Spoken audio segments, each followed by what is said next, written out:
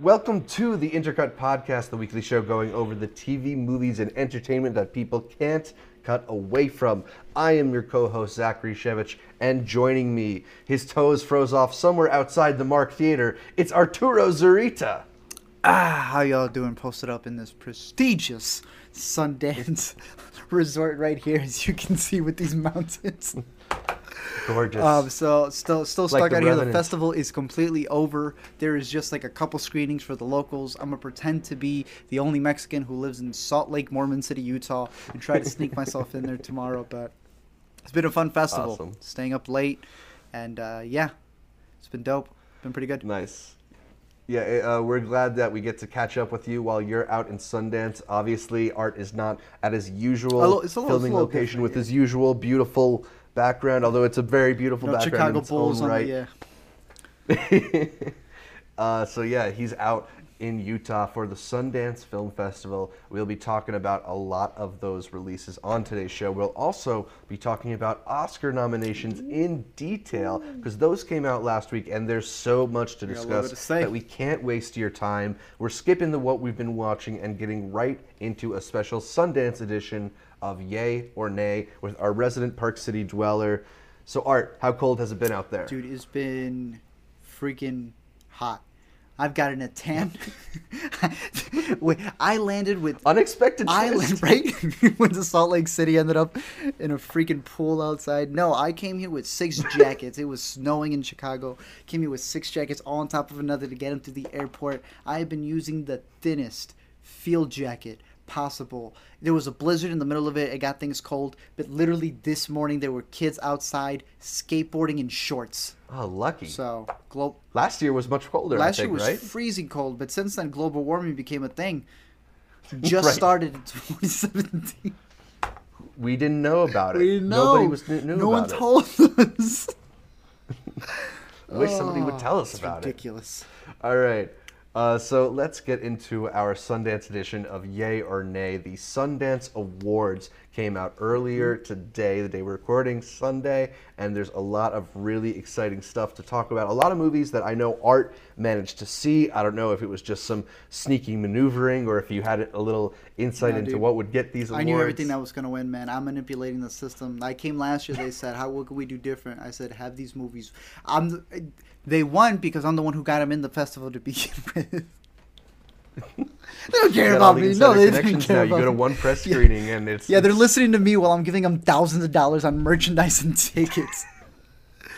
No, I try to say I try to watch as much as I can. I like watching all the ones in narrative competition. I try to watch anything that hasn't secured a release date because I don't know when I'm going to be able to see it or when it's going to be released. Exactly. So just try to catch as many as you can, and eventually, one of them's bound to win something, and hopefully it's your favorite. So the big prize of Sundance Awards, the U.S. Dramatic Competition Grand Jury Prize, was awarded to The Miseducation of Which is Cameron fantastic. Post. This is a movie coming out with Chloe Grace Moretz, written and directed by Desiree Arkoven. Art, I know we talked about it a little bit before the fest, but yay or nay, was this a worthy winner of the Grand Jury Prize? Bro, it is in my top 10. It's actually my top 5. I think I have it at number 5. I don't care about numbers. My 6, right? If I'm talking about like the movies in particular that have all just blended together in their greatness. There's 6 movies that I just can't wait to see again, can't wait to buy, can't wait to recommend, can't wait to just experience it with others. The Miseducation of Cameron Post is one of those. It is... The festival awards have been a bit weird in where, like, in the recent years, they haven't really blown up as much. There's controversy with Birth of a Nation. Right. But before that, a lot of the times it's like Whiplash. Whiplash is one of my favorite movies. And there was this trend going on Right. with the audience and the jury one being, like, the same movie. And then it, like, trickling and picking up. Me and Earl and a Dying Girl. Exactly. Was another one. So this past year, which last year was my first Sundance Film Festival, what won was I Don't Feel at Home in This World Anymore. Yeah. Which not only went nowhere on Netflix because it just got dumped there and like very few people saw it. I personally didn't even think it was like incredible. So if we're talking like for me in terms of the quality Right. between the other movies, it's sort of like I'm expecting this quality. Okay, I'm expecting. Okay, wow, you guys are always bringing. the heck is this, right? Now I Right. did like Crown Blip Heights, on the which won radar. the audience award, um, and I haven't seen the audience award for this one, which I know we'll get to in a bit. But I'm not saying that it takes away from it, but what I'm saying is that Cameron Post I think makes up for the slump from last year. And I really hope, I don't know who picked it up, but whoever picked it up, the biggest thing is distribution and who you can get to see these movies. Again, it is in my top 6. This year is a bit different from last year, and where it's the movies that last year was more like these crazy big hits. Here it's more about these very, very, very solid movies, and there was a lot more of those than there being one clear front runner. And The Miseducation of Cameron Post is one that you have to check out. I'm forgetting her name, and she even liked my tweet about it. Desiree Arcade. No. The actress who was also in American Honey, Sasha Lane. She needs to be in more things. I now see what y'all were talking about Awesome. in American Honey, and I'm like, okay, American Honey's a good movie. She's going with her thing. I couldn't tell how much of it was just, the improvisation that you just had her do. Bro, she is good. She needs Right. to be in more things. Her banter is fantastic, especially with Chloe Grace Moretz. The directing is great. The kid from Super Dark Times is in this, and he has the best scene in the movie, in my opinion. Ooh, awesome. Yo, we were talking as well earlier about going into movies where the director didn't really impress you with the previous one. Right, I was a bigger fan of Appropriate Behavior Than I was, you were, yeah. but I think we both thought it was kind of okay. I think I had hopes that her next movie would be better. That's though. exactly what you kept telling me. So I was like, all right, I'm going to go into it completely. This is a brand new movie. Let's see what they have to offer. Went from okay to excellent. This is a fantastic movie. And a lot of people I already know are wondering, is this just winning because it's gay? Is this just winning because it's covering this? It's about, it takes place in 1993 for a group of teenagers who are all sent to gay conversion therapy camp. And, oh man, I know that there's going to be, I personally think it handles both sides. Obviously, they're favoring one side, but they look at both sides. Yeah, in a certain, I think that you can sit several people down to watch this movie, and some people are going to see one thing, and some people are going to see another thing, and I think that's a good thing. But like all the movies, distribution is going to be the biggest part of it. I don't know who picked it up, but depending on how they distribute it, that's going to be the biggest deal when it comes to it. Because this movie is funny. This movie has heart. This movie has a lot of the drama parts all just completely down to a T. But the biggest issue is going to be like, are you going to be able to get the right audience to see it? Are they going to play off the fact that it's like kind of looking down at this church practice and noticing that, they may not have been the best things? That was a point that I was going to get to, of how even if you're super religious or you're like the gayest person ever, I'm pretty sure both sides can see that this just didn't work. You know what I mean? This thing that was happening in the 90s just didn't work. And that's what the movie's covering. It's not saying don't believe in Jesus. It's just saying don't hate somebody to the point that you're causing them to hate themselves, and it can push them to do something that they shouldn't and hurt themselves even more because you're telling them that they're not worthy of it. So we'll see how it goes. We'll see how it blows up. Yeah, and that sounds like a good message for a movie like that, too. So I know one movie that you haven't had a chance to see yet, although I know you're trying to see it tomorrow, is the winner for the Audience Award, Burden. So, Art, what have you been hearing about Burden at the festival? Burden, I've heard, since I haven't seen it, is that the best part about it is the performances. And a lot of people saying that it's very heavy-handed on a certain side. I won't know until I see it tomorrow, but that's what I've heard. A lot of people praising the performances rather than that. And the other people saying that the reason it won the Audience Award is because it plucked at something that caused people to go like, this is what I need to vote for. When I personally think that other winners did it a lot better. Again, I haven't seen Burden yet, but it is one of those cases this year where a lot of it, and I get it, it makes sense, and I'm okay with it when they're good movies. But it was funny hearing some people come out. There's like this white older dude. What have you seen? Well, I've been trying to see the most non-offensive movies, and there's like 5 of them at this festival. Yeah, there is that thing of the Audience Award winner sometimes going to a movie that's maybe a little bit more manipulative and broad. I'm not saying it is. You haven't seen Burden. We're not talking about Burden. We're talking about generally what happens to. I mean, I remember being at TIFF one year when The Imitation Game was the Audience Award winner, and that's just not really a movie that I think is a good example of the quality of films that come through a festival like Toronto, but it is a movie that has that kind of very like emotional ending that kind of is rousing in a way and makes you feel like you're watching something important. And you can imagine if you're in the audience and you know you're the first person to see this movie, you want to like, vote with your audience ballot and give it that 5 out of 5. A lot of people sometimes, I think, at these festivals get swept up in the moment and want to make a statement with the movies they see. Fever Fest, what we were talking about earlier, whether you see a movie and you're like, oh, you're so into it. A bunch of the midnight movies that we saw, you could tell like the people were just so excited, either because they were completely drunk or it was midnight, whatever it was. They were yelling at just scene location changes. Whoa, we're in a room now. Like they just go completely crazy. So, I mean, I don't know. I'll see it tomorrow. Maybe it ends up becoming my favorite. Yeah. I don't know. The award for directing went to another movie that I know you haven't seen. It went to Sarah Colangelo for The Kindergarten Teacher. Now, you did see the movie that this one is based on.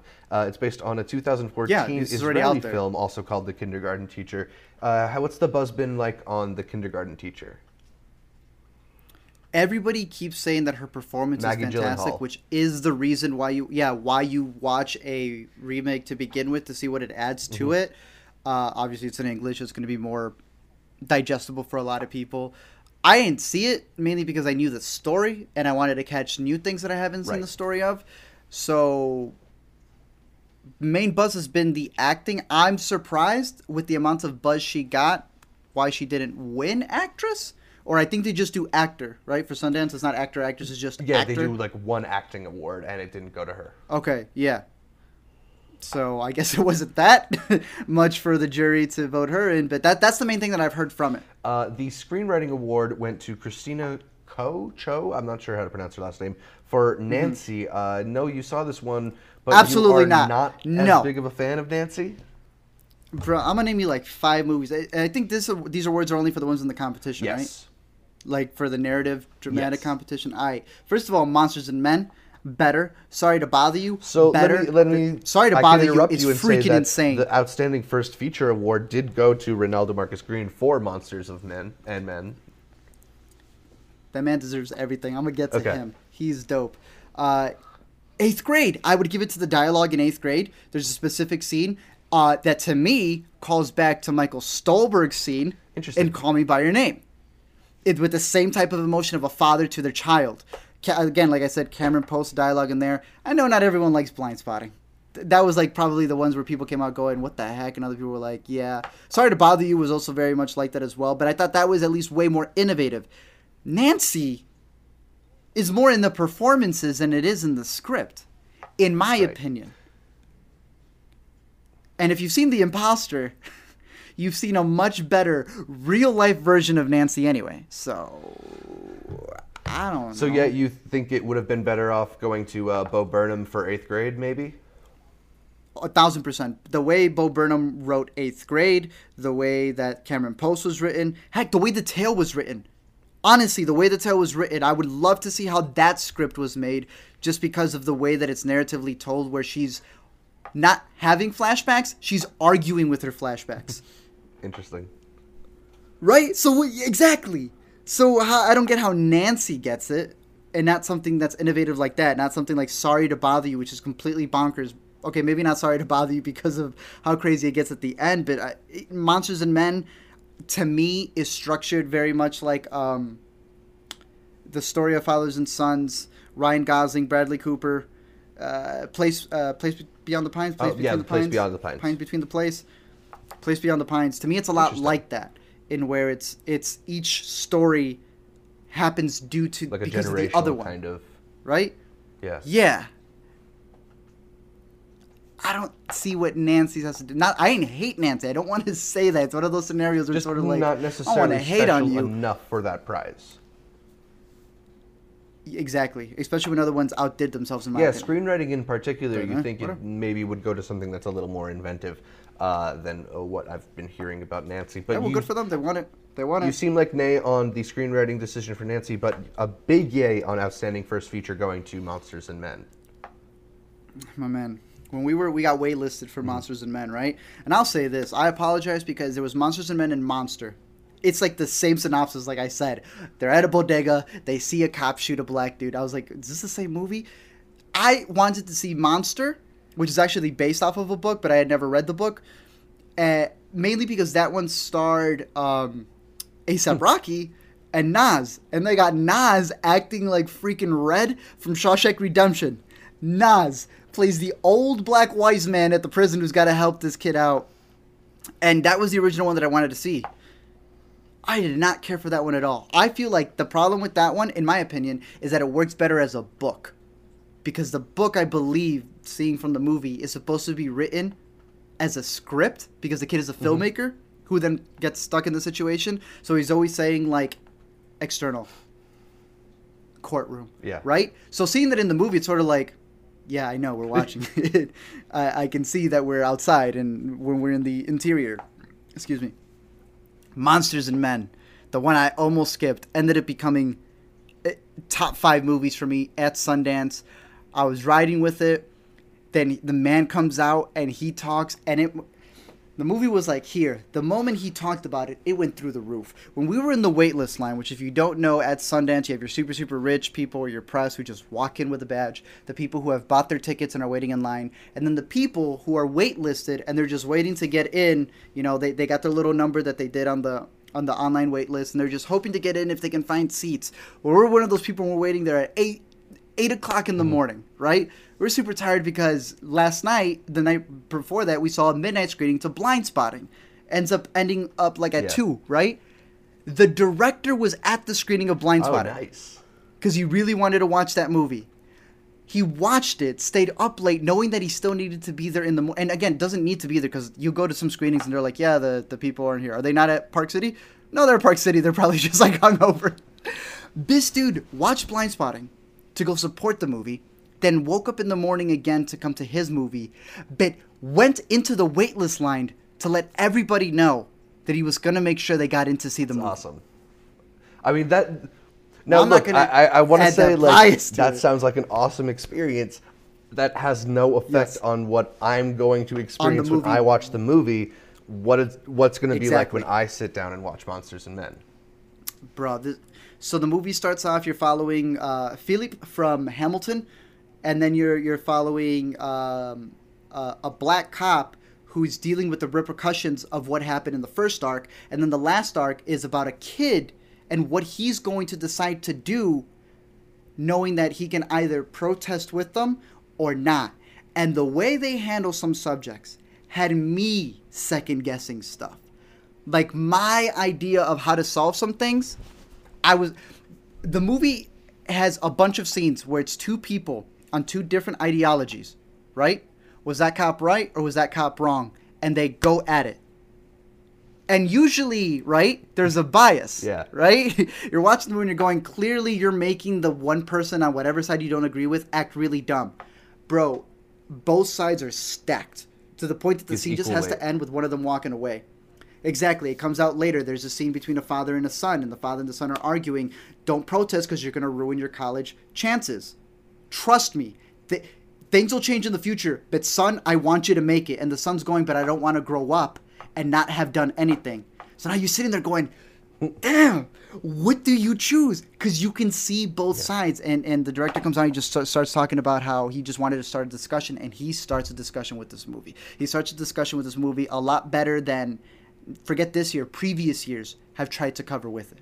I think it does it better than Fruitvale Station. I think it does it better than, again, I made a video about how a movie can draw a better discussion than arguing with someone who you're just saying, I don't agree with you. But in a movie, you're seeing that police officer's life. You're seeing the man who got shot and the people in his neighborhood and how they live their lives. You're seeing both sides of the stories play out. And I think the 3-act structure was fantastic in the way that they were all connected, showing you that one incident isn't isolated. It ripples down. And then him coming out and saying, he's like, I disagree with a lot of people. I had him in the movie. like the police officers who he said inspired conversations. Police officers, I think he said his dad was a police officer growing up. A bunch of the people who you would think he was just going to speak negative of were not just influenced, but in the movie itself. And I think it's one of the best movies at Sundance. Really happy he got it. He's a dope dude. He's awesome. I want to see more stuff from him. Awesome. So the only other major award that went to a movie I know you haven't seen yet is the Special Jury Prize going to I Think We're Alone Now. What do you think about that? What have you been hearing about it? I'm pretty sure you said that you're trying to see that one tomorrow. Tomorrow as well. Yeah, they have it playing. I all I heard was it looks good. I don't like when people cryptically don't give something, like you can see someone going, eighth grade really got to the heart of what it was to really be an eighth grader, and Bo Burnham and the way that he really just tells the story and strips it down to its core and start naming you scenes and start telling you the emotions, and they start like releasing their own eighth grade pictures. Then they get to this one, they're like, the cinematography was spectacular, very pleasing to look at, and I'm like, y'all don't want to talk about story? Yeah, that's it. You don't want to talk That's about it? this? You know, yeah. And then you'll get the other people who are honest and they're like, nah, it was straight up boring. Yeah. Cinematography's good. And I'm saying cinematography's good. So I'm not surprised at all that it won cinematography because supposedly it's fantastic. If I am not mistaken, it was a female cinematographer? I'm not sure about that. I could be wrong. Potentially, yeah. But that is the one thing that I heard over and over again, that it looks great. Obviously, I was excited. The name is based off of a song that always reminds me of 10 Cloverfield Lane because that was the last time I heard it. Peter Dinklage. Elle Fanning, I think, yeah. Isn't it, as well? And it's like a post-apocalyptic movie. I want to see that. And then they're like, no, literally, that's just, they just chill.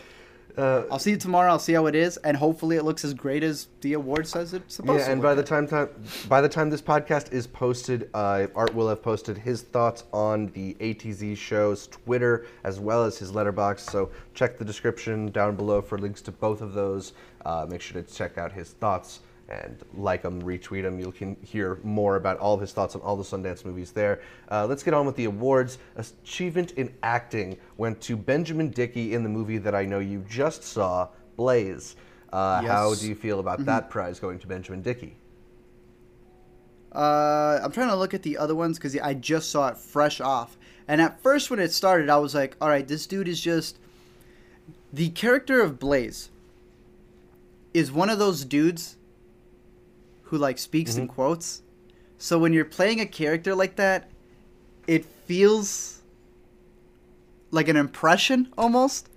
But that's just the way the guy talks. Like, he speaks in quotes. He says, like, you know, the night is darkest when this happens. You know, confidence is like life. And life is like confidence. Like, he just says things like that. So you're like, okay, is this just like a cheesy performance or is this the character? I think it deserves it. It was actually pretty good. You got to think of the fact that the people who voted him in are actors. So they would know what to look for. In my opinion. Is it a bit more of a subtle performance than I think we sometimes see getting awarded with acting awards? So you're seeing him, like, I want to say in a 5-ish, maybe 10-ish year span. Oh, interesting.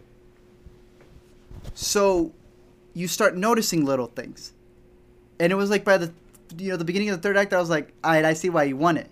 He's able to transform from this guy who mumbles parables to just straight up mumbling nonsense. And the way he's able to deliver it, I think, I would see, to me, I would have given it to probably Laura Dern. For The Tale. But I think the amount of coverage that he does on just this one man's life, the physicality of it. At a certain point, I couldn't take him super seriously because he kind of looked like Post Malone. He has like Post Malone's like scruffy hair. But I do think he deserves it. There's a physicalness to it because the character has a limp. There's the way that he talks, and once you get used to the fact that it's like, oh, okay, this is like the character. Right. This is literally how he speaks. It's not like a person making an impression trying to be like, oh, you're here now? Like trying to sound like an old blues singer. I think he did a fantastic job. So I know that your favorite movie of Sundance so far also picked up award. It is the Next Audience Award. That went to Search. You want to tell us a little bit about Search, Art? Look, I tell this people, I say this all the time. A lot of people like to say, no, you're just on the hype train. You're just on this. I'm like, look, Hereditary, I think it's fantastic. I will keep talking about it, but I didn't say it was my favorite, right? I went to go see Sorry to Bother You. Blew me. I want to see Sorry to Bother You again so bad because of how Man, maybe we'll talk after the show. You Tell sent me some a of the GIF crazy after it. stuff, 'cause I don't. I got Yeah, word of how good it was. I know you don't mind spoilers. I ain't ruined anything for any of you because I don't know what can be in the trailer. It's so insane. But I ain't post anything. I saw Cameron post, speaking of, and I didn't say anything until I'm sitting there at search. And the first 5 minutes go on. And I kid you not, it is the equivalent to Up. When everyone's always talking about, oh, the visuals in Up are so great because without words, the first 5-10 minutes give you this whole story of happiness to sadness. This movie does that in the first 5 to 10 minutes. It's all told on a computer screen. I've heard people say that it's gimmicks. They're lying, thieving adulterers at heart who love gimmicks in other movies. I think because Unfriended took place on a computer it's not screen, be the first people aren't time used that a to it. movie has done this, but it seems like a unique take on it. Yeah. It's like people are saying it's like, oh, I hope this gimmick goes away, just like the found footage gimmick went away. And I'm like, but there were some good found footage movies as well. If you're not willing to, you don't have to like found footage. I understand that. But to say that automatically, anything found footage cannot be good, then I feel like you're saying the same thing again. Some people have said take away the gimmick of the thing, and no one would care about this movie. Would you I was thinking of the story and some similar ones, and how those have gone in pretty far. I'm not going to spoil anything that happens in the movie, but I'm like, what are you talking about? Take that out. You still got a pretty solid story.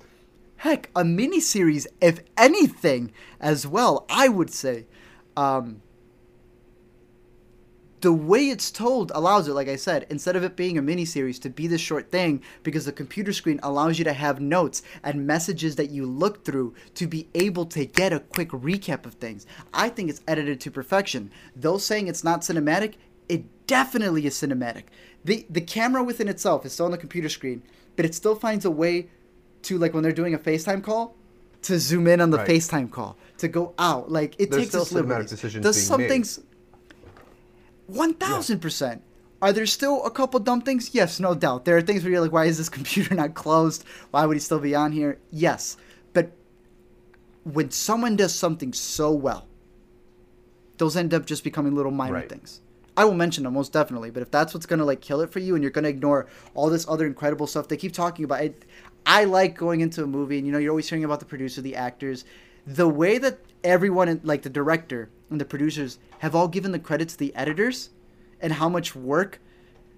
I don't know. To me, it's it shows it in the movie, how much effort they put into making it all make sense, because I'm looking at my computer screen right now with, you're on it, all my files, Audition, the Google Hangout, all these things. And it's it can get cluttering.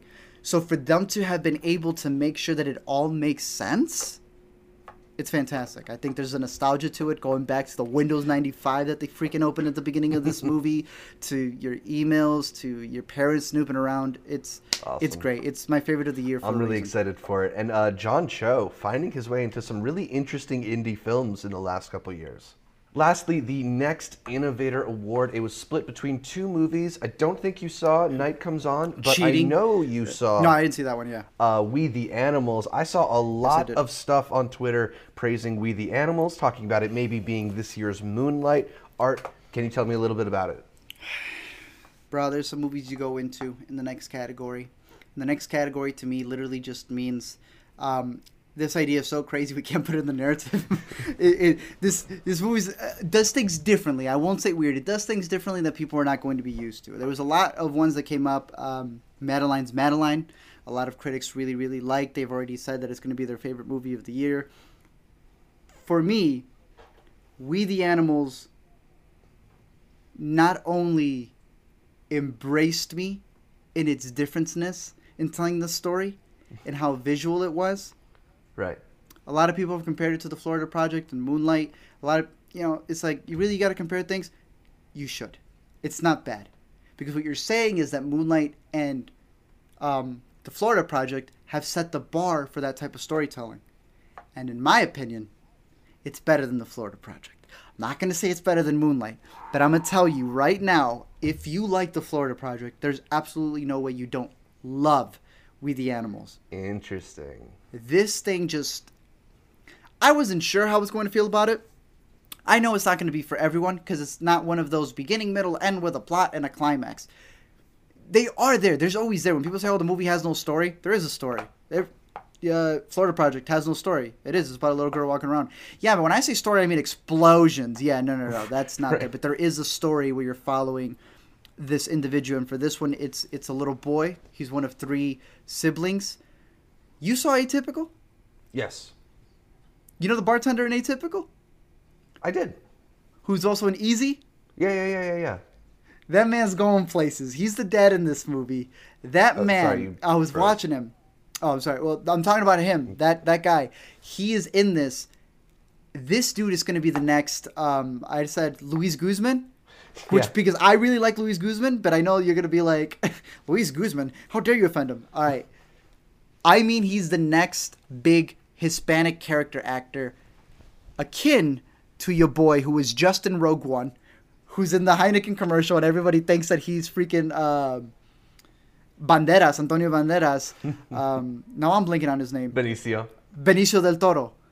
This man is going to be the next Benicio. I'm telling you this damn. right now. Seeing him in Atypical, I'm like, this dude's got a presence. Like in Atypical, I thought he had a big presence. Like that dude wasn't just a bartender. He Right. got those big old gritty teeth. And Easy, completely different side, a vulnerable side to him. Yeah. In this one, his best performance to date that I've seen him in, like by far, because this is a movie. This man is the kids, the visuals, the transitions that are done through paper. I think it's based off a book. I haven't read the book. It is. There's not talking really in this movie of like two. I mean, there's dialogue, but it's in how the kid writes his journals. It's the way the kid looks at things. Wow. What the camera decides to point at. I don't want to be cheesy and say it's magical, but it's one of those movies where if you give into it, it gives you back. The director has said, I hope this movie means something special to you. I hope this movie means something to you because it means everything to me. And I was like, all right, let's check this bad boy out. And it's just like, yeah, he gives it his all. Just like the Florida Project, just like Moonlight, right? But in my opinion, there's just something about this movie that worked a lot more. And I think it was the subtlety. Imagine the first part of Moonlight for an entire feature film. Awesome. Him not growing up. I don't mean to... Again, I'm not saying that it's better than Moonlight. Yeah, I'm saying it's better than the Florida Just Project. for descriptive clarity. But he had mentioned, and I haven't read the book, but he had mentioned that the book ends with him being 18. Not in, his childlike stage. Because at 18, then they were able to show him mature... Excuse me. Into his sexuality, I'll say. And they said 18 was the best way to show that, right? Because it was more of a legal thing. And he's like, no, that's like in the last 2 chapters. If I show that, then you have a disconnect. And I was like, you may be onto something here. Because I know one of the very few complaints for those who didn't like Moonlight is that you get attached to one kid, then it's a completely different actor, then a completely different actor. And I liked what he was saying. Again, not bashing Moonlight, but that idea of keeping one character and following the whole journey through the one actor. Right. And I think that's what really helped it out. Not just jumping forward in time and it's like, oh, okay. I mean, I get that that's the same guy. But, as an audience member, you're going to be like, but he looks a little bit different. He doesn't look as adorable as Little did. This guy's a little bit more fierce, right? Yeah. No, seeing just the kid and coming to his maturity, the way that the story is told, like I said, I think I was surprised. When I had asked on Twitter, I said, yo, what should I watch? A lot of people said We the Animals. And I was like, all right, let's go see this. And I know some people are going to find it boring. I know to some people it's not going to work. That's why it's in the next category. But for me, it did. And I'm glad I saw it. Awesome. So those are the major Sundance Awards that we went through. A lot of those are movies that Art has seen. But I know that you had some other favorites. You mentioned briefly that you are a fan of Bo Burnham's directorial debut, 8th Grade. I am. You mentioned that you thought Sorry to Bother You was like no movie you had seen. Bro, yeah. It's not. Trust me. It's not. Only way to describe it. A lot of people were also talking about Hereditary, the latest horror pickup by A24, the studio that's also put out movies like It Comes at Night and The Witch. Very divisive horror movies. Art, this was a big hot topic on Sundance Twitter. What did you think of Hereditary? It's not divisive like the other two. This is hands down the best one that they have released. There's no doubt about it. It's I believe getting released in June. It's got everything that you need.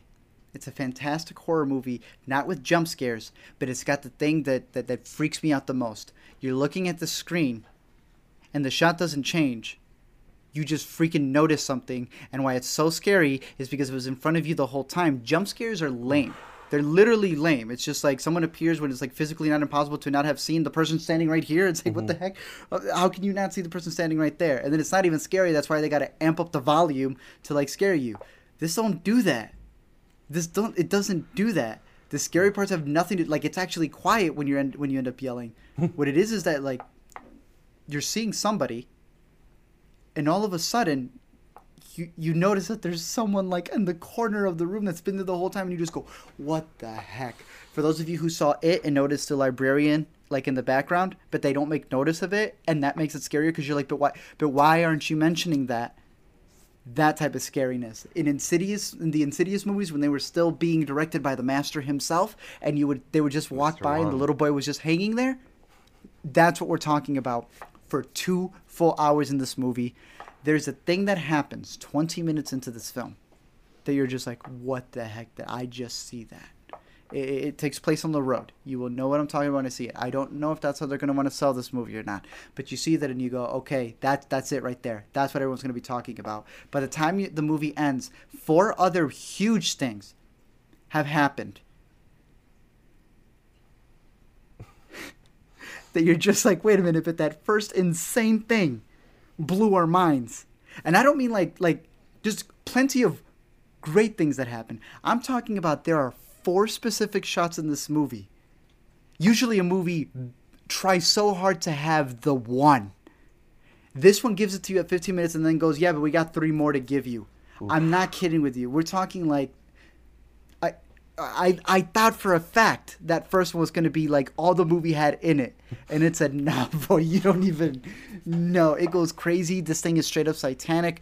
So watch it with a pastor. Watch it with your youth group, whatever you need to watch it with. It is one that you actually want to see with a group. It is one that, in my opinion, I think is even going to get some attention down the line because this is some of the best horror performances you have ever seen. It is so scary, it's funny. A lot of people have been talking about Toni Collette's performance being like the best horror 1000%. Performance since maybe like the Babadook or something. It is up there with that performance from the Babadook. And I know a lot of people are going to be sleeping on him, but this movie would be nothing without, I want to say it's Alex Wolff. They put this kid through hell and back. It is insane. I'm talking about not just like a scream queen, like, he's got to yell. I'm talking about like they freak him the heck out. He has to like have this like trauma thing that he's got to do, and then the camera just sits on him as he shakes for like 5 minutes, and I'm like, what did y'all do to this man? First of all, previously he had just played the one of the terrorists in the Boston bombing movie. Patriots Day. Yeah. Right? And now that he's doing this, and I was like, this, unlike his brother, this kid's choosing the darkest things to go in through. Right. He's going to get way too scarred. So those 2 performances are insane. And Dowd. Ooh. It's really good in this movie. I'm not going to say why. It is a movie that I think everyone should have on their radar. It is fantastic. It is insane. Pick up on all the little details that you have on there and take a bath or get baptized the moment that ending happens because it is utterly ungodly. I'm excited for that one. It's been getting such cool reviews. That definitely seems like every horror nerd is going to want to put that one on their radar. Yes.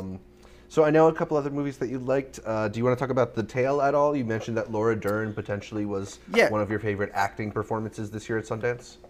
I think she was fantastic in the movie. I think the narrative, the way that they tell the story is fantastic, and the way that she's trying to re-look at her past, and it's based off like a bunch of little stories that she wrote, and she's a documentarian.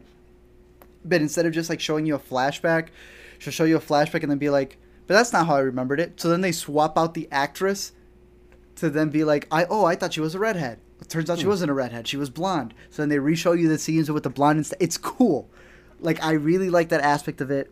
Then the movie goes to a place. We just talked about Hereditary. But this is not as bad as the crazy things that happen in Hereditary.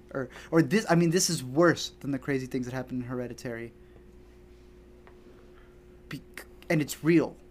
Like, it's not played for horror, I'm assuming. It's not played for horror, yet it's way more horrible. Mm-hmm. And some movies insinuate it. They show it. Obviously, it's movie magic. Right. But some people don't know movie magic. And this is that movie that you never want to see again. Oof. It's like the Detroit. It's the 12 Years a Slave of this specific subject. You watch it, you go, okay, and you never want to see it again. And while some may disagree about how they show some things, it's one of those things where it's just like, well, Passion of the Christ, they needed to whip him that hard in order to get to the point of that, right? In 12 Years a Slave, the whippings had to be that hard to get to the point of it, and you have to show it. Same thing with Detroit and the harassment in that movie. With a bunch of these movies that you don't want to see again, certain directors go, we need to show it to you in order for you to get the gravitas of the situation. They showed it to you in this movie. I'm glad HBO picked it up. I don't know if they're going to do a theatrical run with this, but the best place to see it is at home, in the shower, to just wash that away from you, because it's disgusting at points. But it's impacting, very impacting, and that's why I'm surprised Laura Dern didn't get it with the arc that she goes through in the story. I'm really looking forward to her performance. She's had like a real great run in the last year. The Dernaissance that's happening, the Dernaissance, full-on Dernaissance. And I wouldn't let you get through the segment without telling me a little bit about Nick Cage and chainsaws in Mandy. Listen, I know all of y'all excited for Nick Cage and chainsaws. The worst part of this movie is when Nick Cage doesn't show up. It's like a 2-hour movie. He's in it a bit in the beginning, but the first hour, my man's absent. And this is until, as you know, and the poster shows you, he's out for his revenge for his wife. And this is a very psychedelic movie. The closest I would say it's, imagine a very Nick Cage campy movie, right? But Ben Wheatley, I'm imagining. but Ben Wheatley directed it. Right. And it's Nicholas Wood in reference cinematographer. And they all did shrooms before the movie. It's based off of a book, and you can follow along with the book when they give these freaking 10-page monologues to the screen while they have like 5 effects on the screen. I was not the biggest fan of that. Some people may really like it. What everyone is going there to watch, and I will tell you it does 1000% deliver, is the Nick Cage-ishness that happens. There are some fantastic lines dealing with his shirt, dealing with a bathroom scene with one of the best freakouts. What I think happened in this movie is that they approached him to play a different character who was supposed to be weird, and Nick Cage said, nah, I don't want that. So then they're like, okay, we have a very serious movie here, and we can make that, or we can completely ruin the vision of this movie and get Nick Cage to then make it something. And they went with Nick Cage. There's 2 movies happening here. There's this trippy, like, cultish, like, crazy horror movie going on. Then there's Nick Cage doing his straight-to-Netflix zaniness. And they clash the together. Scenery, I'm crazy, nuts, Nick Cage, He's yelling chewing at like the bees. barbed wires in this movie, but it is fantastic. My favorite scene is the T-shirt scene.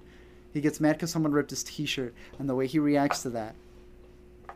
There's like guys, like midnight guys standing up, just clapping like crazy. Oh man! So, yeah. I'm very excited to see that one. So for all the fun times that you've had at Sundance, there were a few movies that I know disappointed you. One that I wanted to talk to you about was the movie that got the first big deal out of this year's Sundance when Neon, the distributor behind I, Tonya, picked up Assassination Nation for $10 million. This is the second film from writer-director Sam Levinson with a bunch of new faces, as well as Suki Waterhouse and Bill Skarsgård.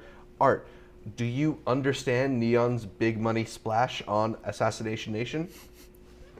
Someone said Neon's out here picking up the movies A24 don't want. Someone said that. I can't remember where on Twitter. And I said, that's bogus. Shout out to whoever. And it's true. There was no movie at Sundance that I hated. There was one that peeved me, but none of them I hated. So I thought every movie had something to it. The 3 that I didn't really care for so much was Summer of '84 because they didn't really do anything. Nancy, I think I have it a lot lower than it really is. Tyrell, which I'm sure we'll talk about. Assassination Nation, I didn't dislike. Again, that was another midnight movie. Everyone was hyped for it. Everyone was cheering for it. I don't think it fully works as a narrative, to which you would say, well, of course, that's a metaphor. So now I look at the metaphor and I'm like, yeah, but that's a stupid metaphor. Well, it's because it works as a narrative at that point. Yeah, but we just said the narrative's stupid. It's a fun, crazy movie. Do not get me wrong. It is. I recommend people watching it because there are some lines where you're just like, that was savage. Yo, that was a good kill. That's this craziness. You know, I'm not going to say like the Purge is an enjoyable movie and not say that this isn't, where this is practically the Purge meets like Mean Girls in a sense. It's the Purge meets Mean Girls meets whatever hacker movie that just exploits everything out there. It's like a mini episode of Black Mirror meets Mean Girls. Where this whole town just ends up going crazy and all the actresses that you mentioned have to stand up for themselves.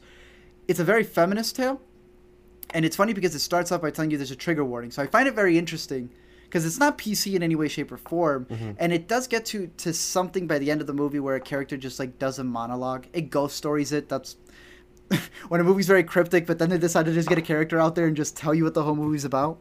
Yeah, just sneak that one scene in there in the middle. I thought it was fun. There was just situations where they go from like, oh, I'm so helpless to go sniper. It's like, what? No, it's a metaphor about how women can stand up for themselves when they need it. Bless you. Thank you. Bless you. So I'm like, okay. He's like, yes, but the metaphor is also saying that like all men are Ooh. Blood. I can see you're allergic to these types of movies. Yeah, I'm just David allergic S. Goyer. to this type of narrative. David S. Goyer wrote it. And recently, I have not been the biggest fan of David S. Goyer. Yeah. David S. Goyer is a person who I like less when he's actually talking himself in interviews. But from what I've noticed, he's more of that guy who does the whole all men need to apologize. Yeah, but this baby was just born. But it was born a male, and it needs to apologize. What are you talking about? All men have done wrong, and they need to apologize. Like, he's that type of guy. Mm-hmm. And noticing some things in this movie, they don't always do it, but they kind of hint at it. And then I remember it's written by David S. Goyer, and I'm like, what's going on here? I do think it's a fine movie, and I think a lot of the metaphors and the shots that they have are like really good, but I'd have to watch it again to really like get what they're going at, because it gets to a point where it's like, again, what I was saying with a lot of the other movies where it's dealing with police brutality, you know, white cops and black civilians, and how it could have swayed one way, but most movies were like, nah, we're gonna, obviously, you know, we're siding for the people who have been hurt, but we're gonna really try to see both sides. There's like one nice guy in this movie. If I'm gonna bash God's Not Dead, and all the people who like this movie are also gonna bash God's Not Dead movies for making anyone who's not a Christian look bad, right? Then I'm gonna have to say the same thing here. A little bit. A little bit. Have it both ways. But no, it's a crazy movie. I still enjoyed it for what it was. You know, it's an extreme version. So not terrible. Oh no, I don't think. No. None of these were terrible movies, other than you're talking about Tyrell. All right, so let's get into it. My boy Sebastian Silva back at it, making people uncomfortable. His latest is Tyrell. And I think, what's his name? Caleb Landry Jones is in this one. Michael Cera shows up. Love him. What did you think about Tyrell? Where did it rub you the wrong way? You remember Vincent Adultman? From one of our favorites, BoJack Horseman? I've made a business. Wow, I'm so glad you bring that one up, right? He doesn't know what work is. He just knows that he makes a business. Mm. Imagine a little kid trying to talk about something that he knows nothing about. Imagine a non-American trying to tell you what America is like. That, to me, is this movie. I am a big fan of a lot of people who are in here. Dude who's also in Piercing, he was in James White, or... He was just in It Comes at Night as well.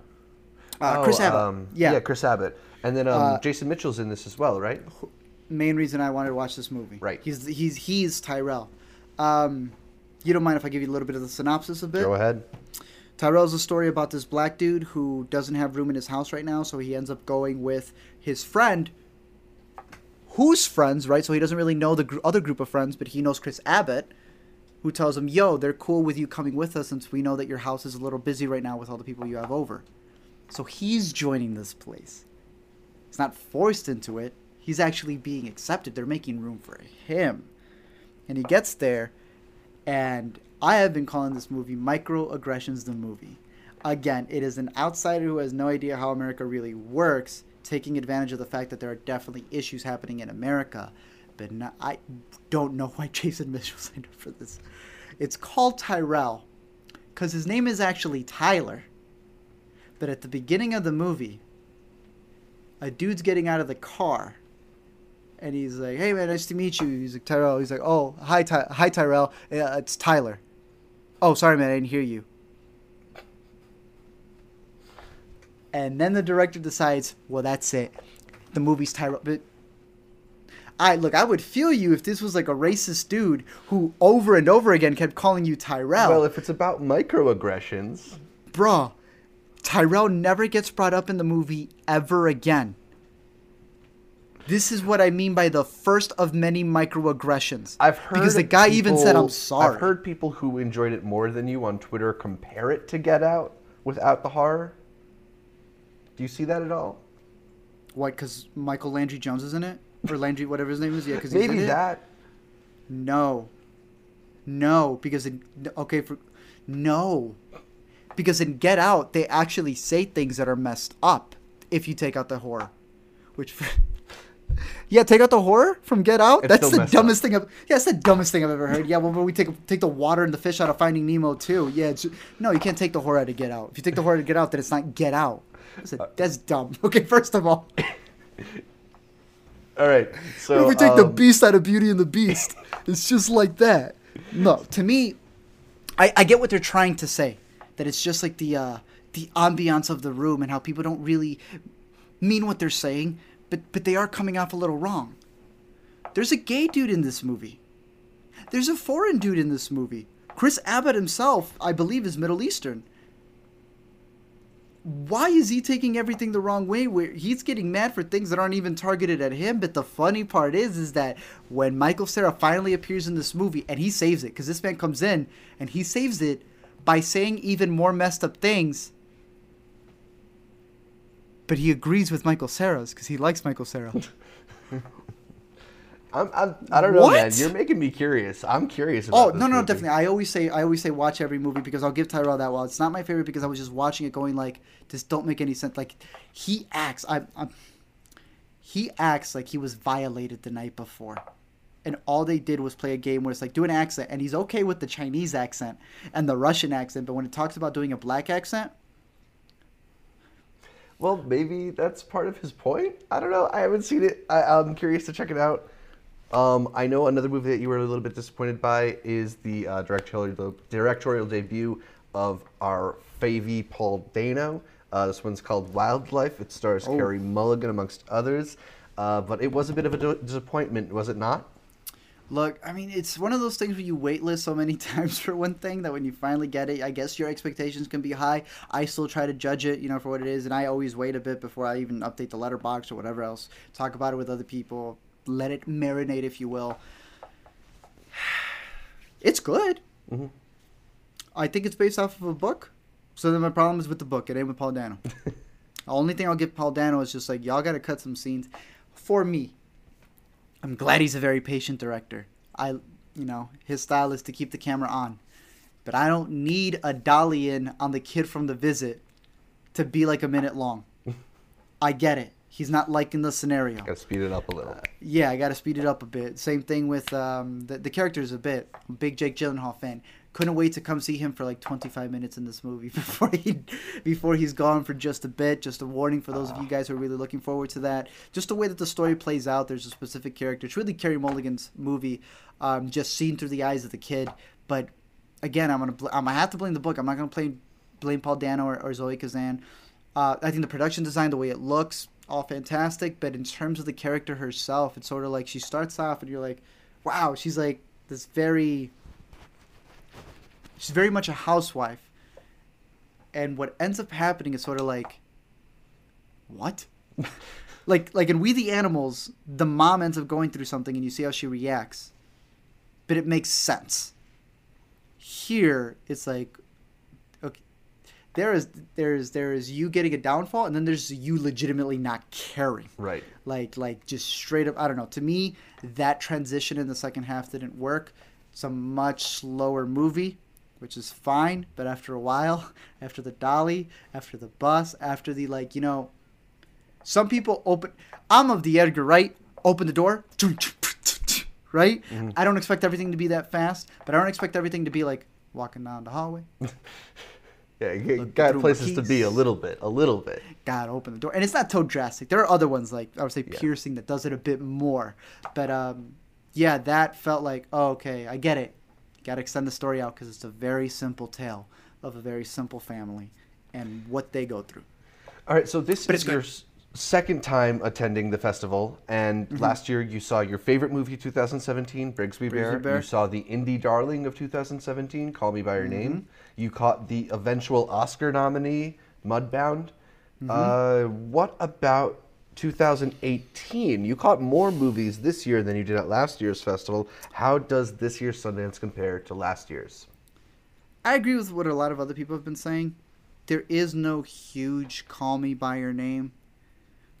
Brigsby Bear wasn't like this crazy massive hit either. No Whiplash, no Boyhood. There's no Whiplash, no Boyhood for those people as well. I mean, the closest to me was Search. It kind of got me there, but like Brigsby, Whiplash, those movies like stuck with me.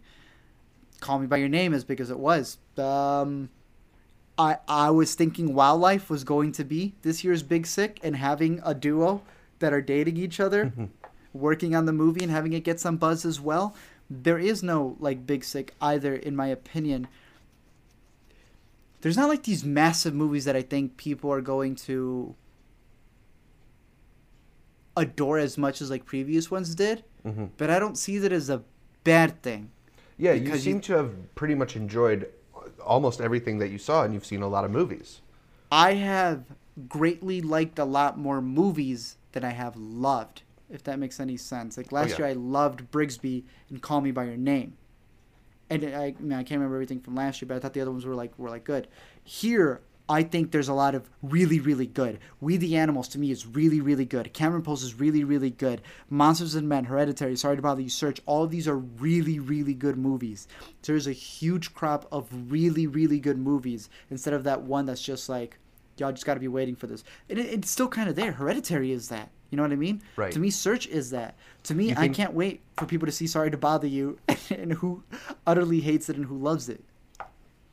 You think Hereditary is going to be the one that most people are talking about when we look back at this year's Sundance? I think it's going to be Hereditary and Cameron Post, but I really hope people give Search a chance, and this all depends on how they put it out there. It's just going to depend on how they put it out there.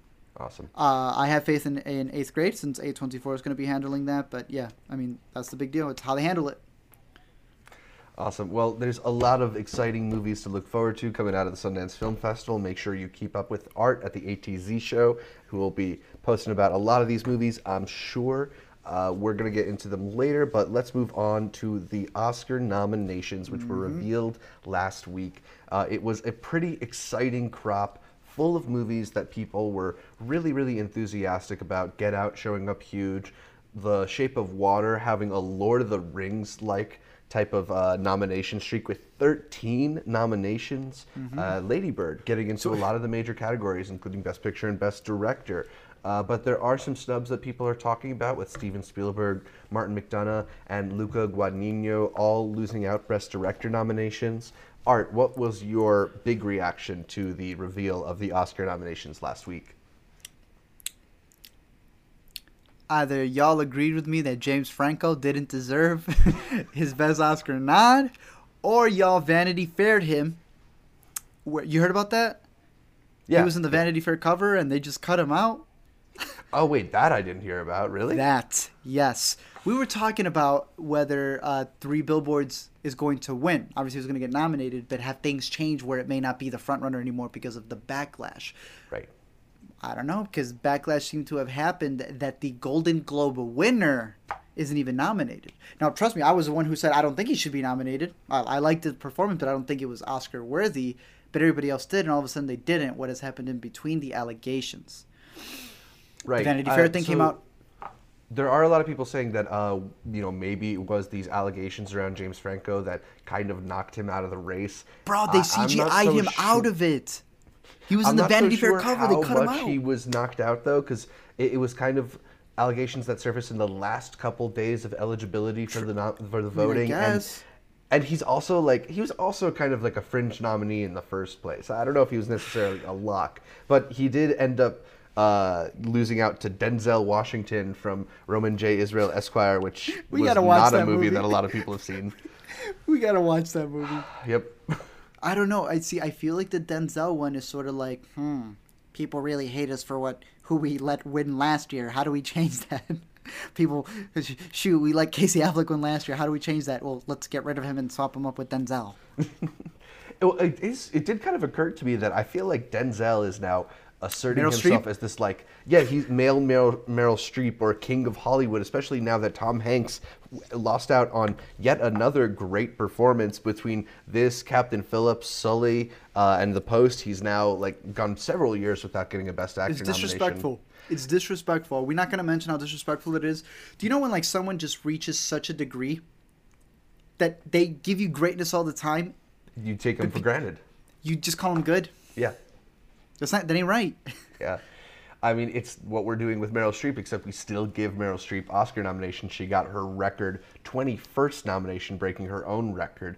And another thing that showed up relatively small, one of your favorites from last year, Call Me By Your Name. It did get a Best Picture nomination. Chalamet did get into the Best Actor race. But look, as I mentioned, Luca Guadagnino was not in the Best Director race, and both Michael Stuhlbarg and Armie Hammer didn't show up in Best Supporting Actor. Any thoughts on that?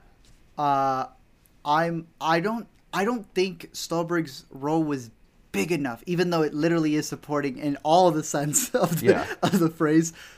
What I've heard a lot of complaints about, and I don't know if this is fangirling, but the people who have really been on Armie Hammer, what do you think? I don't think so. I mean, I didn't think Armie Hammer was that great. That being said, Right? he was serviceable. No, he did a good job. Yeah. Sounds like I'm not a big fans fan complaining. of the Christopher Plummer performance that got nominated. It's fine, but I don't think it's the one that Oscar-worthy. The one he just filmed last week. Yeah, that exactly. one. Yeah, I think it kind of makes a little bit of a mockery of the Oscars that he just kind of stepped into this movie last minute and was able to get a Best Supporting Actor nomination. Yeah. We're not even on the animated category yet. Acting nominee in Academy history. I also don't know if for this performance. I also didn't don't he know win if, the oldest one as well? Yeah, he's the oldest winner, and now he's the oldest nominee. He's just breaking his own record. Yep. Because he's getting older. And Woody Harrelson, I don't know if he necessarily deserved the supporting actor nomination over either of the Call Me By Your Name guys. I thought he was really good, but again, Woody he Harrelson kind of had a small part too. No, I think it's just adding to the fuel of the people who didn't want, what's his name? Sam Rockwell. Sam Rockwell. So they're just going, what's Sam Rockwell and this other guy? It just adds to that narrative because now they can add that. It's this weird, does Three Boards have a lot of momentum because it got the 2 supporting actor nominations, or does it have not a lot of momentum because it didn't get the Best Director award? I mean, I'll point out that Argo won Best Picture a few years ago after Ben Affleck did not get the Best Director nomination. Jay-Z got the most noms at the Grammys, went home with nothing, so I don't know what to tell you. Is this bad news for Shape of Water, maybe? Oh, bad news. Yeah, Shape of Water, you said it was like Lord of the Rings, so it gets it on the 3rd try. Yeah. so the Triangle of Water will get it. Florida Project was another one I was a little bit sad to see. Pretty much entirely shut out. I think its only nomination came for Best Supporting Actor, Willem Dafoe. I was hoping it would sneak into Best Picture or Best Cinematography, but ultimately, there's just too much competition in there, especially from Phantom Thread, which came up much bigger than people expected. Which you and I were really hoping nominations. for. Yeah, we are thrilled with this. It's the second time that Paul Thomas Anderson has received a Best Director nomination. I'm really happy, not just that Daniel Day-Lewis got in for what we expected would be his Best Actor nomination, but that Leslie Manville breaks through and gets the Best Supporting Actress nomination. She was so good in that movie. That one scene that she has with her brother, where she tells him, I will put you... That scene alone was just yeah, you do belong here. Yes, you do. Yeah. I mean, I think, I was worried that not enough people will have seen Phantom Thread, but I'm sure that anybody who did see Phantom Thread Would know how remembers good that it is. performance. Yeah. And it did so well that I'm honestly surprised we didn't see like a surprise nomination for Vicky Krieps or something. I just don't want to see her again because she scares me. But yeah, I feel what you're saying. So, who is your biggest snub in Best Actress? Is it her? Is it Jessica Chastain for Molly's Game? I think Molly's Game got what? Script? Best screenplay nomination, yeah, adapted screenplay. Which is what it should have gotten. I think Jessica deserved to get in there. Who would you swap for her? I mean, you know, Name them. it's always hard to say Meryl because she's always good, but it's just And like no, the post was good though. how many times do we need to give Meryl another nomination? Yeah, but I know, but this one was good, right? Yes, it was Like really Ricky good. and the Flash, that other stuff. Those Yes. were like, I will argue with you with those, but it's gotten to the point that because you nominated with all those, when she gets a rightfully deserved one, like for the post, you then throw in that narrative of, you know. Exactly, it does complicate things. I mean, and it's hard because it's a really good field this year. I wouldn't nominate her over Sally Hawkins, Frances McDormand, No. Margot Robbie, Saoirse Ronan. So Yeah, she don't belong there. She's 6. yeah, she's Honorable sixth. mention. Have her announce the award. Yeah, except in Casey Affleck's place. Yeah, why not? Logan became the first superhero movie to get a Best Adapted Screenplay nomination. What do you think about Logan making this breakthrough? I think for all of you who said, wow, you're so pathetic for having a superhero movie in your top 10, there you go. I have an Oscar-nominated superhero movie in my top 10. Not the same one you put in your top 10, mind you, but... I put Logan in my top 10. Oh, I thought you were talking... Didn't you have Thor Ragnarok in your, like... Of course I had top Thor 3 or Ragnarok too. No, something? no, those comments still stay. Yeah, I get those. I can't defend those yet for those people. But for the Oscar-nominated Logan, I got that one up there. I mean, it's an interesting development. I know a lot of people have been hoping for years to see some of the superhero movies like Deadpool break through. But I think Logan was crafted. Logan did take like a genuinely interesting step in the like Script, though. grand scheme of what superhero movies do. Yeah, but it's the script and it's the fact that the script. Crazy. It's the fact that the story went so far out of the realm of what we normally see from superhero films, I think. I think, you know, that's why we're not going to see a movie like Wonder Woman break through in these types of categories, because it is kind of, even though it's, you know, novel in its way, it's not that new in its script. Yeah, so what do you think of all the people who have like really rioted about Wonder Woman not being nominated for anything? I think it's not. No, really... tell them.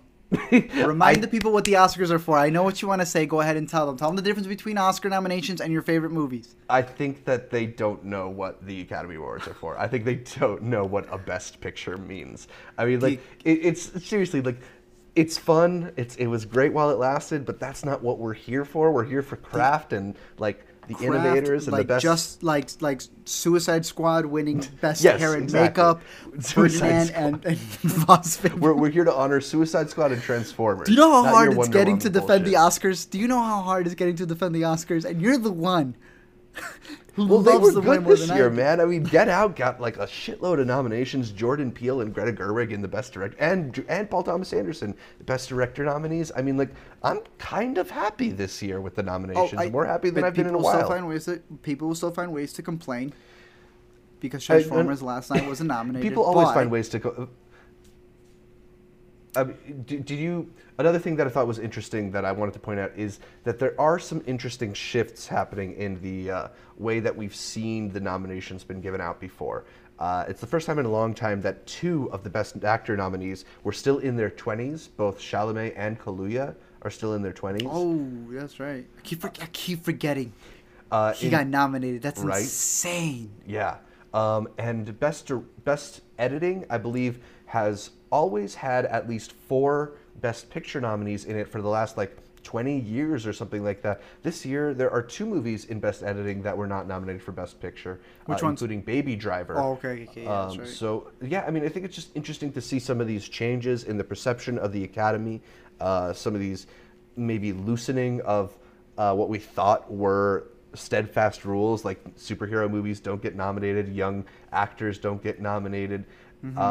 It's I think we have a pretty interesting crop of nominees. I'm not really too upset about I think it's just about interesting. any of the snubs. Yeah, it is. It's a really, really good year, even for the ones where you're just like, what the heck is this? There will always be snubs because snubs just means that your favorite didn't get nominated.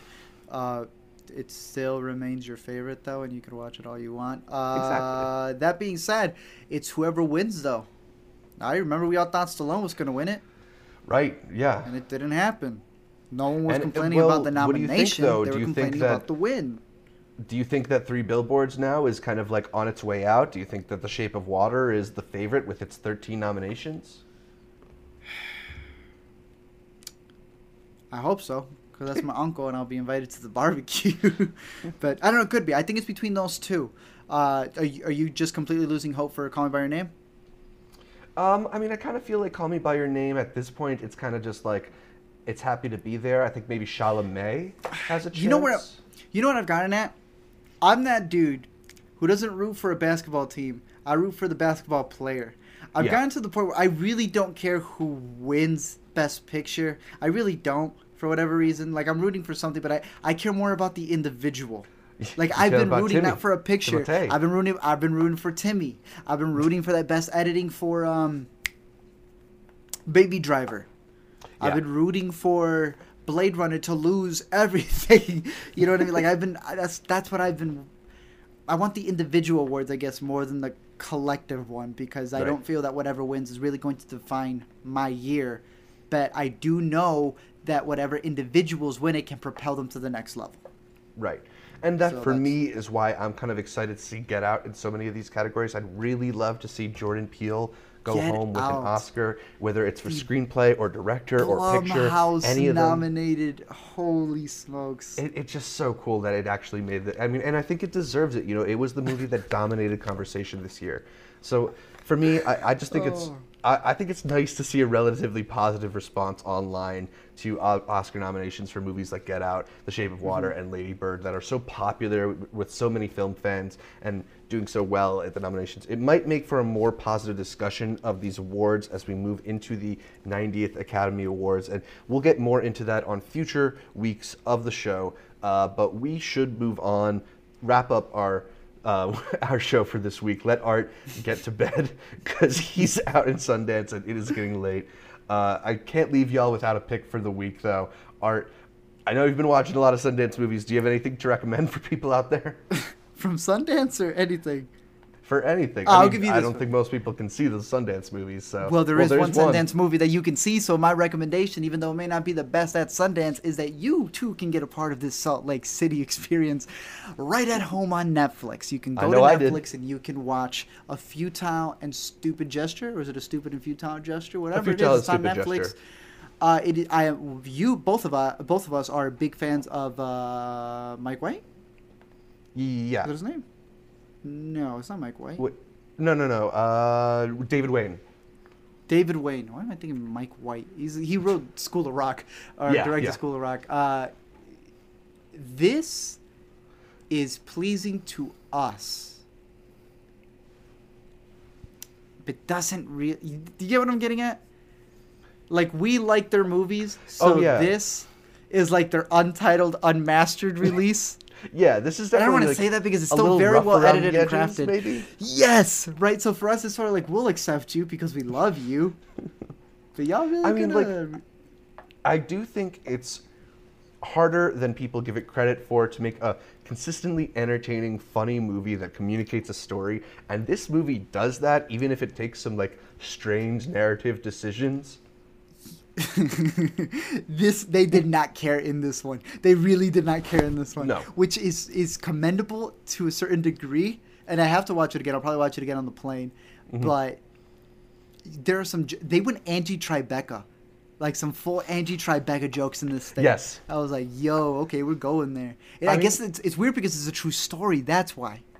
I mean, think for that's what me, made it so weird. I'd say like come for like the loosely told true story of the founding of National Lampoon, one of the most influential humor institutions Movies and everything, yeah. here in America, and stay for Joel McHale's Chevy Chase pratfall impressions. Bro, whoever they got to play Bill Murray is the same casting director who got the Snoop Dogg. Got Lakeith to play Snoop Dogg in Straight Outta Compton. Yeah, it wasn't exactly perfect always, but some of them are pretty funny. The Joel McHale one is pretty funny. That's some good bits. That's why I say recommend it if you wanted to say that you saw a bit of Sundance early.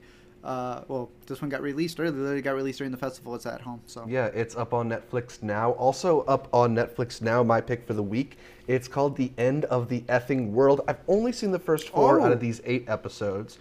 This is a co-production between Netflix and Channel 4 in the UK. It aired on Channel 4 a couple months ago. Yep. But it's a really cool, fun teen road comedy kind of thing. You haven't seen this one yet? I binged it right before I came to Sundance. Oh wow! So you're ahead of me on this. Yeah, dude. For the first time, on a TV series, I usually am the slowest one, but this one feels like it's based off a comic. Reads like feels like a comic. It views like a comic. Well, you got those super short 18-minute episodes. Bro, I thought I was still in the same episode. I was episode 3. I said, what the heck? Right. Yeah, it like does that. kind of feel almost like one overly long indie movie rather than an 8-episode mini-series kind of thing. Mm-hmm. I highly recommend it. I think it's really great. I'm not a big fan of them trying to push a season 2. Yeah, that's what I've been hearing. I haven't gotten to the end, so I can't speak on that, but it does seem like it's a really fun, contained package. It's the story of these 2 young teenagers who think they're a little bit crazy, and they go on the run, and it's got these really great internal monologues. It's just very funny in the back and forth and the awkward interactions. So I think that anybody who loves a good, awkward teen comedy will find something to enjoy in The End of the Effing World on Netflix. It's very dark. You have to maybe be willing to deal with a bit of blood, more blood than you see in most comedies. True. All right, so those are our picks for the week, but that's all for this week's show. You can catch more from me, Zach Shevich, by following me on Twitter at ZShevich, as well as on Instagram, also at ZShevich. And check out my YouTube channel at youtube.com/multiplexshow. Art, where can people find more from you? You can follow me in Salt Lake City, Utah. I'll be posted up here for out on these streets. 8 days. No, you can find me at The A to Z Show on Facebook, Twitter, Instagram, and Letterboxd, which I've been trying to update. I got my list up there for my Sundance movies. So if you want to experience Sundance the way that most Sundanceers experience it as well, just going in blank, but you want to know what's good and trust my opinion, the top 6 that I have. 6. I know it's weird. It's not 5. It's 6. The first 6 that you see, those I highly recommend. Go in there once they come out. Keep an eye out for them and let me know what you think. And you can tweet at me or Facebook me at the A to Z Show. And you can follow me also on YouTube, where I'll be posting up not only a rundown of my tops and why, but also a sort of the 5 tips on how to go to Sundance, because a lot of people have been asking me, yo, how do I make it out to Sundance? And there are ways that you can. And if you do, and if you follow these tips on my list, join Zach and I, because I think we both will be going next year, hopefully. And it'd be great to see more people here. It'd be dope. Yeah, because I've said it. Spoiler alert for Intercut 2019. Hey, for Intercut episode 54. Yeah. But no, Sundance is that place that I hope every film fan gets the chance to visit at least once. So I'll be making videos about that and hoping to see you guys there in the future. Awesome. Well, you can listen to every episode of the Intercut podcast on iTunes or SoundCloud, and make sure to subscribe to our YouTube channel, where you can find new episodes dropping every Tuesday. Also, like our Facebook, our Twitter, our Instagram, all at Intercut Pod for updates from us throughout the week. Thanks again for tuning in, and until next time, remember, Sundance 2019, we're meeting up, Inner Cuties, all in one place. We're gonna take it by storm. Yeah.